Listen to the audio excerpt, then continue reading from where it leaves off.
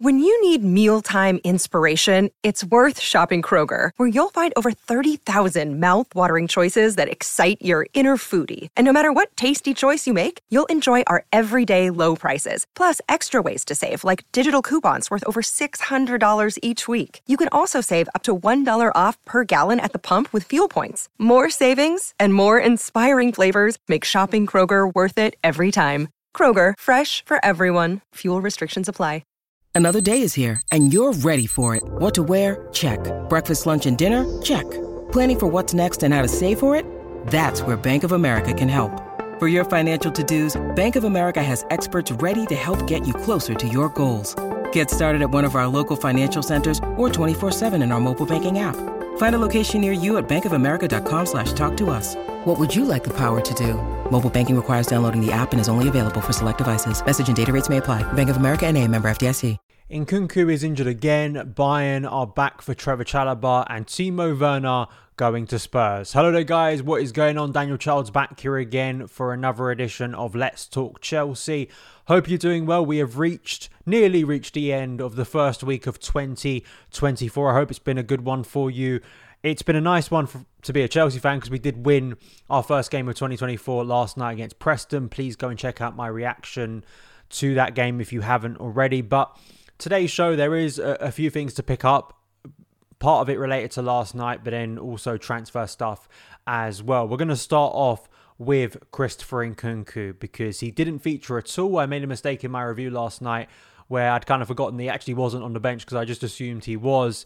But he wasn't on the bench at all. And then post-game, Pochettino confirmed and he said he wasn't involved because he suffered after training a problem in his hip, and we need to see if he can be ready for the next few games. And it's been reported since that he basically, NKUNKU, could be injured for the next 3 weeks. That there'll of course be more assessments on him, but another massive blow. And Carefree Youth pointed out that although 3 weeks isn't the worst case scenario, these are the games he will be missing, which is the Carabao Cup semi-final first leg against Middlesbrough, which takes place on Tuesday, Fulham at home next Saturday, the return leg against Middlesbrough on the 23rd of January, the FA Cup fourth round on the 27th, and then likely he will be back for the end of this month away to Liverpool.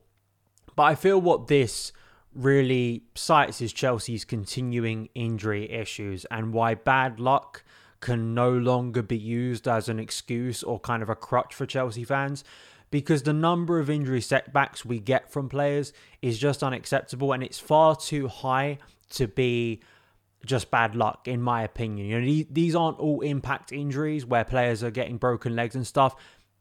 Those are injuries that are very hard to prevent.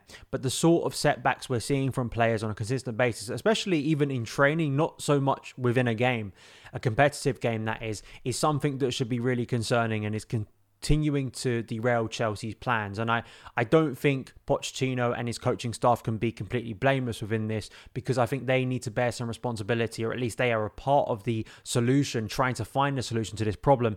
And I want to tie to this another quote that Pochettino made regarding Chilwell, Badiashile and Carney Chukwuemeka, because he said that all three of those players are close, but we need to see every day the evolution. Always the risk is really important, and seeing how the players perform in the training session. And I think my concern, and I think you should be your concern as well, is that what's to say that those three players return, say midweek or against Fulham, and don't suffer the same problem pretty quickly that we've seen Christopher NKUNKU suffer, and also Romeo Lavia, who literally suffered it in the first game he returned from injury. And, you know, we've seen consistent injury setbacks, not just initial injuries, but a consistent problem that has meant players spend further time on the sidelines. It takes them further to get back to any form of consistent fitness. So that is something for me that is just unavoidable at the moment. And it's a real shame, because Christopher NKUNKU on his own is a wildly talented player, is someone that I am so excited to see what he could do in a Chelsea shirt. But to see these players, very good players, consistently pull up with injuries, as I say, it's disingenuous to sit here and tell you it's a Pochettino problem, because that just doesn't bear out if we look further back than this season. So that's not my point. I think my argument is, at the moment, It's so bad, and we've entered a new year, but the same problem persists. Injury FC is fully alive and well in 2024. Let me know your opinions on this issue in the comments below. Second story is regarding Trevor Chalobah. Obviously, we're fully into the January transfer window now, and we did hear a lot about Trevor Chalobah potentially moving as, late on as deadline day, but that move to Bayern broke down. But apparently, even because of Trevor Chalobah's injury issues, Bayern could be back. This is from Florian Plettenberg from Sky Sports in Germany, saying that there is new movement now between Trevor Chalobah and Bayern. Originally, this chapter was closed for all parties a few weeks ago, as reported. However, Chalobah is supposed to be match fit again by the end of January.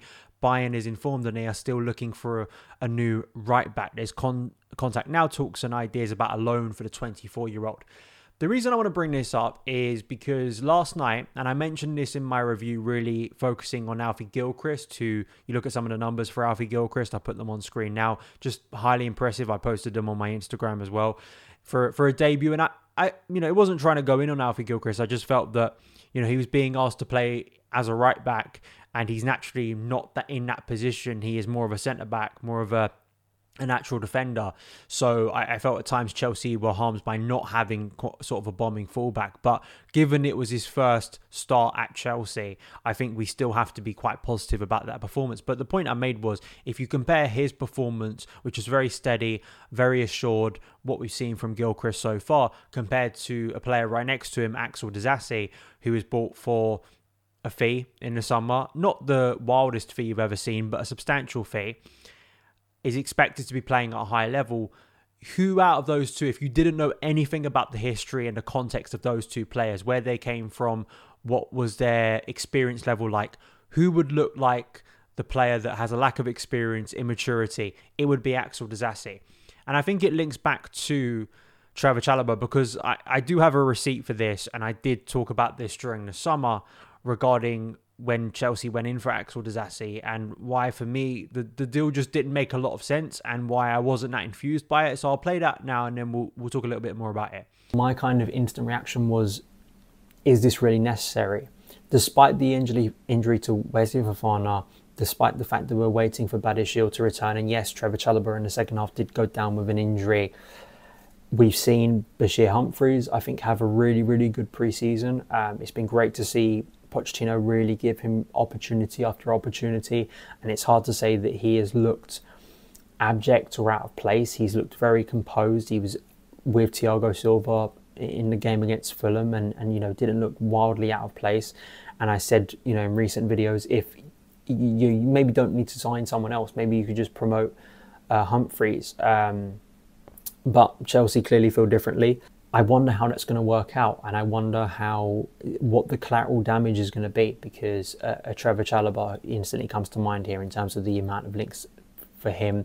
Levi Colwill too. I know he's a right-sided option, but Benoit Badiashile is a left-sided option too. So those two are competing. They clearly want depth, right, and that's what you're getting. But to have 5 centre backs,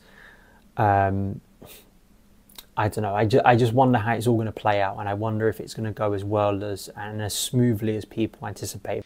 For me, Trevor Chalobah is a better player than Axel Disasi, and that's not me sitting here and trying to say that Axel Disasi is rubbish. Axel Disasi provides nothing that I like. He has some attributes that I like. I think physically, he has adapted to the Premier League in a similar way to where Benoit Badiashile, but I think Benoit Badiashile is just a more accomplished defender than Axel Disasi. But my problem with a signing like Disasi is it's the classic Chelsea new shiny toy syndrome type deal, where because someone costs a lot, because someone is coming from elsewhere and we're buying them in, they instinctively, and people just assume they are clearly better. They must be better than the academy graduate we currently have. They have to be, right? Because the market never lies. Chelsea are paying money. This guy's played in Liga. He's played for Monaco, a decent sized club.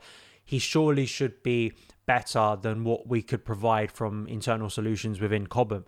And it's this kind of fallacy within the market that Chelsea continue to fall for.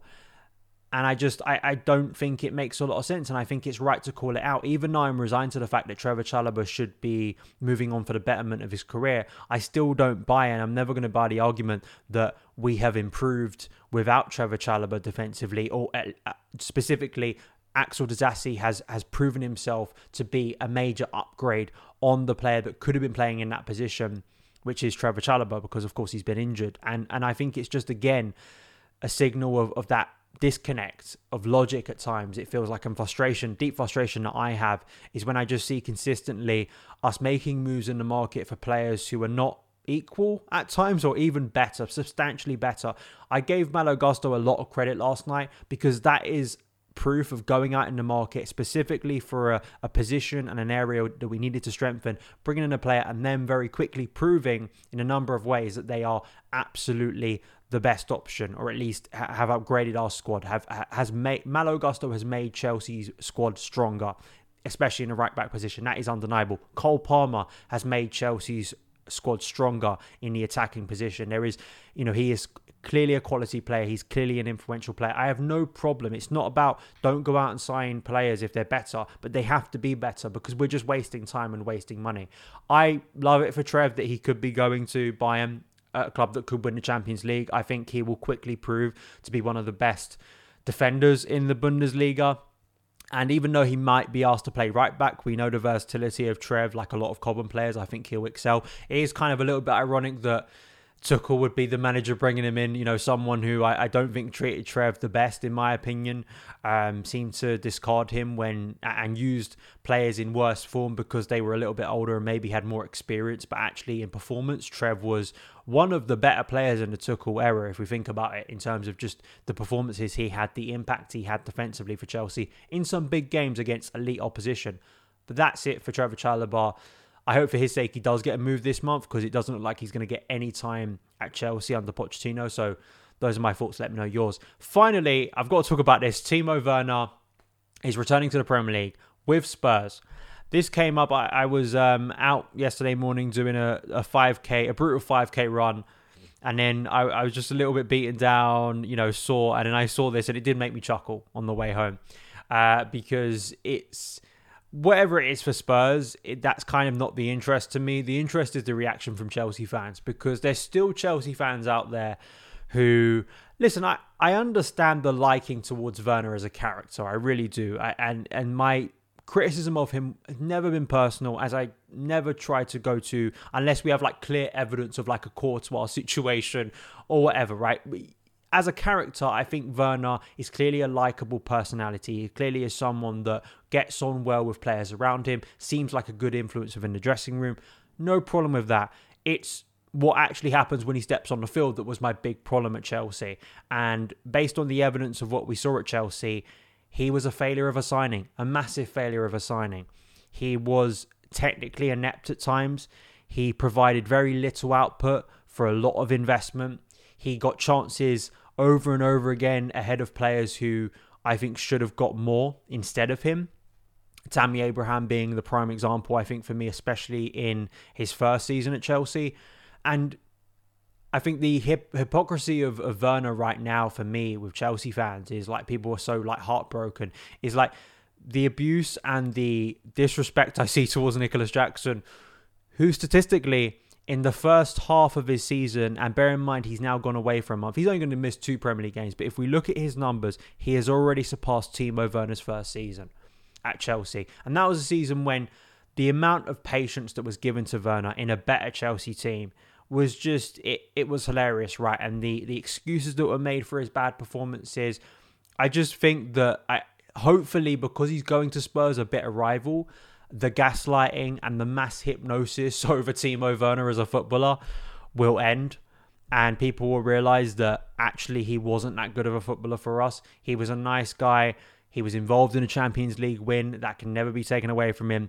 But this idea that he's even close to players like Juan Mata, for instance. Someone brought this up to me. It's Juan Mata moved and people didn't have that much of a problem with it. I didn't have that much of a problem with it. But compared to some of the stuff I saw yesterday was just, it was pathetic, really. It was we're not talking about a Chelsea great. We're not talking about a player who left a legacy that we desperately miss right now. We don't. There's no part of me that is clinging to see Werner run offside 20 times a game, to see him fail to take a man on with his speed, to lack a first touch, to miss glaring opportunities. And sure, some Chelsea players currently miss glaring opportunities, but even those players are still putting up respectable numbers, really, in comparison to what Werner did. So those are my thoughts. I wanted to give you mine. Listen, if you're a Werner fan, if you're someone that, I mean, it's just, for me, it's like, it's output, right? And it's just competence. And I speak about that a lot on this show, is that that's my problem with Werner, is that it's just